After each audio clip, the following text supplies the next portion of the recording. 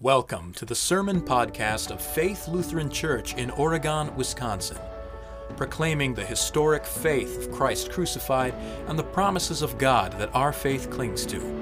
For more information, visit us online at faithlutheranoregon.com.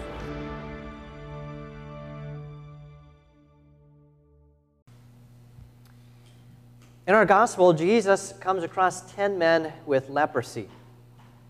Leprosy takes its name from the Greek word meaning scales. In the ancient world, a lot of skin diseases, even relatively harmless and not contagious skin diseases, were mislabeled as leprosy. True leprosy, which many did have, was a terrible and excruciating skin disease that looked like you had scales on your skin. And it would often lead to the loss of limbs and even the loss of life. This leprosy is now curable, but it wasn't in Jesus' day. The disease was long thought to be highly contagious, and so quarantine colonies were created for people with leprosy or for people who even were thought to have leprosy, but may have only had something like psoriasis. Whether you actually had it or not, you were forced to live out the rest of your life there in one of these colonies, far removed from the rest of society. And the expectation was that you were going to die there. It's this reason Jesus comes across the 10 as he's crossing the border between Samaria and Galilee. You couldn't get any farther from society. The Jews of Galilee and the Samaritans of Samaria hated each other. You heard about this in the parable of the Good Samaritan last Sunday. But now, here in this leper colony on the border, Jews and Samaritans live together. All of a sudden, it doesn't matter your ethnicity because you are just a leper. A filthy and contagious leper. Now put yourself into the context of the ancient world. If you were to get this disease of leprosy, what would your reaction be? So you first notice the scales on your skin, and the reality that you have this disease begins to set in. It's no longer just some abstract thing out there that other people get, that you hear on the news, but you have it. You know that this means that very soon you will need to leave home and live in one of these colonies, an outcast of society. People will live in fear of you. Can you imagine the depression that someone might feel? Can you imagine the fear someone might have, the fear over what's going to happen? How easy it would be to just give up and lose heart? The more things change, the more they stay the same. We still have problems with ethnicity. We are for sure terrified of anyone with a certain disease or who we think even may have it. And just Friday, new statistics were released about the great percentage of young people with negative mental health problems. But none of these are really the point of why Luke is telling us this account. And it's not really why Jesus has come to these 10 men. Because there's actually a bigger problem. And that problem is the same one that's pointed out by St. Paul in Galatians 5. That problem is our sinful flesh. Paul writes, "Now the works of the sinful flesh are obvious, not so dissimilar to the obvious nature of leprosy. Sexual immorality, impurity, complete lack of restraint, idolatry, sorcery, hatred, discord, jealousy, outbursts of anger, selfish ambition, dissensions, heresies, envy, murders, drunkenness, orgies, and things similar to these. I warn you, just as I also warned you before, that those who continue to do such things will not inherit the kingdom of God." What does it matter getting back into society if you have to spend eternity separated from God? And the truth is that we all need to be shown constantly our sin, the great depth of our sin, so we know what great danger sin puts us in. We've all done these obvious works of the sinful flesh at various times in our lives, and we still do some of them. And we look and act like sinners.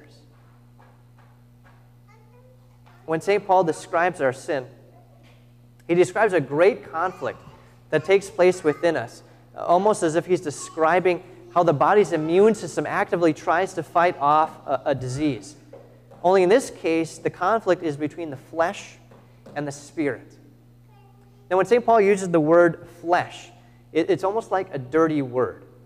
You can think of the scaly sin as something unspeakable, a sign of the deeper and permanent corruption of our hearts and bodies.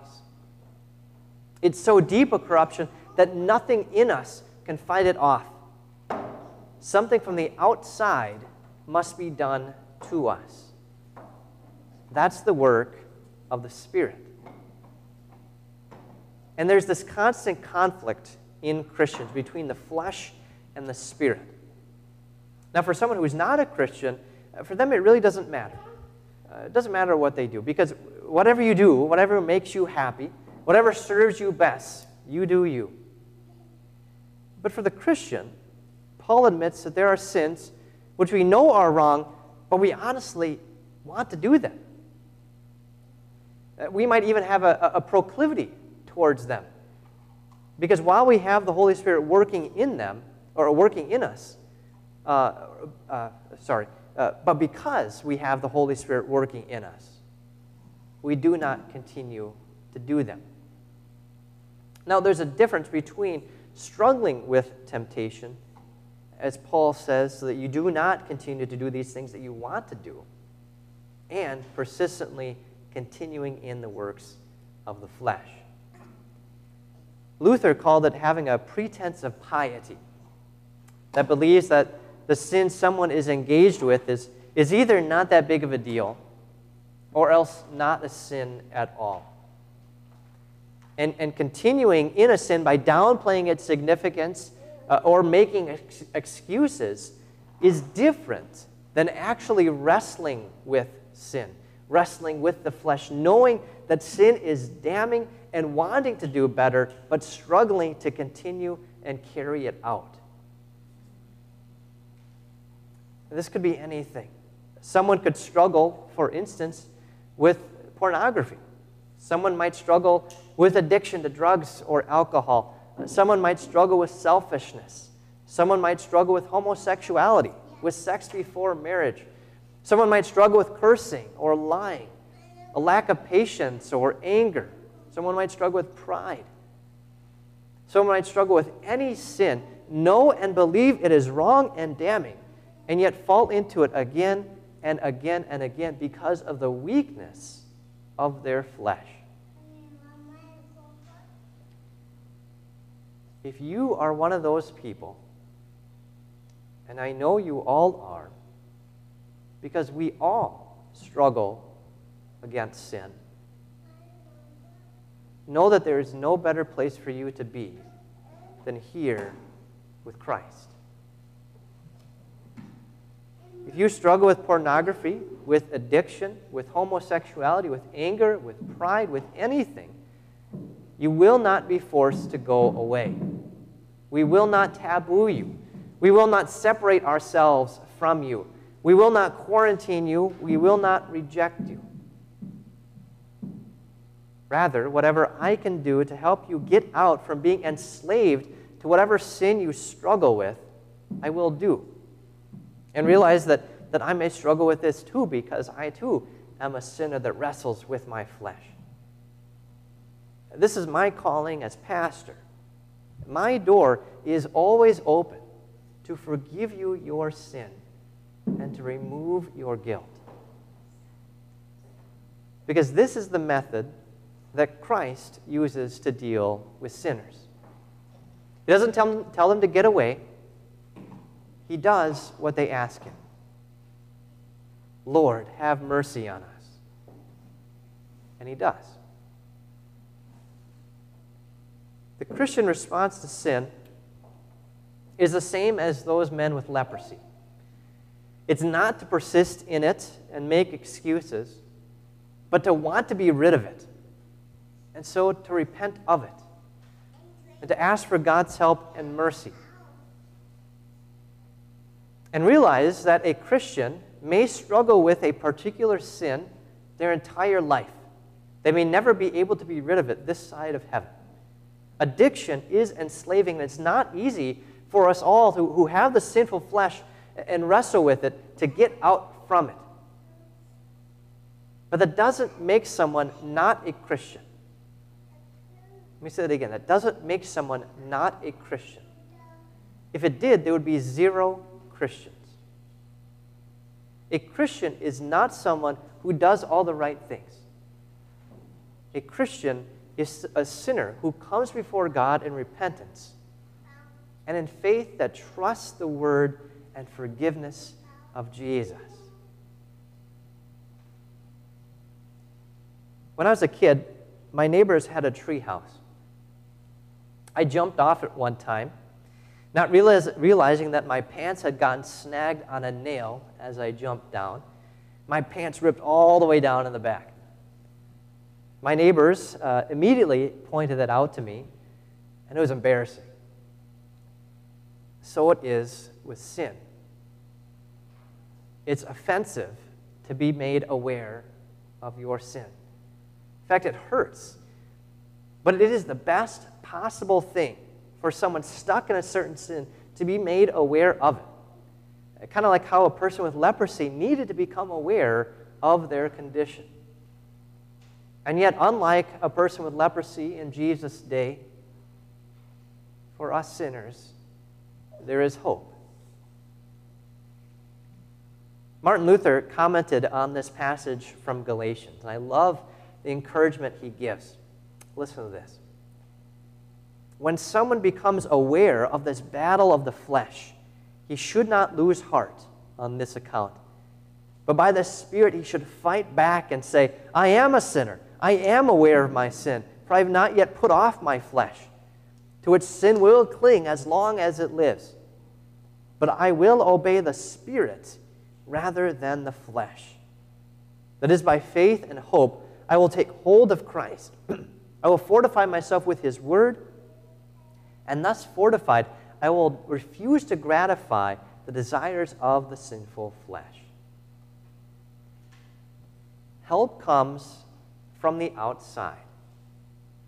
You cannot on your own overcome sin.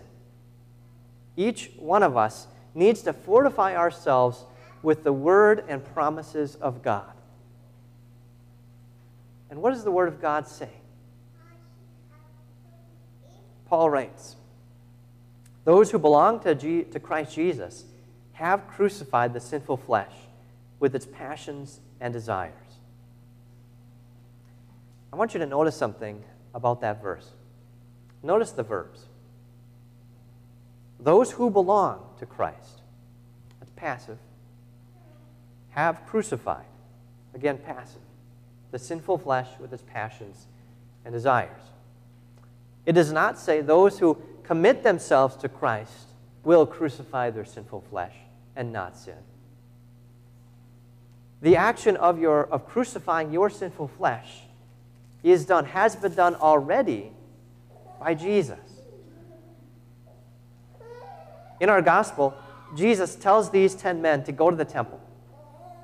Now, going to the temple was prohibited if you had leprosy. So they couldn't even go and atone for their sins. And yet it was the priest's job, not a doctor, to determine if someone was clean from leprosy, because ultimately it was a spiritual issue. By the way, there's a parallel to today. It's not a doctor's job to tell you whether or not you should go to church, or at least see your pastor. If you are a sinner, you should come to church. But these men with leprosy, as they walked to the temple, they could not feel themselves be healed. For all they knew, they still were and looked like men with leprosy. But when they got to the priest confirmed that they were healed. Likewise, it's my job as pastor to determine if you are free from your sin. And with absolute certainty, on the basis of what Christ has done, I can declare that you are forgiven. We walk by faith and not by sight. We do so confident of Jesus' help even before we see any evidence of it. Even if we still feel like and look like a sinner, we trust that Jesus' cleansing words of forgiveness will restore us to wholeness in the resurrection.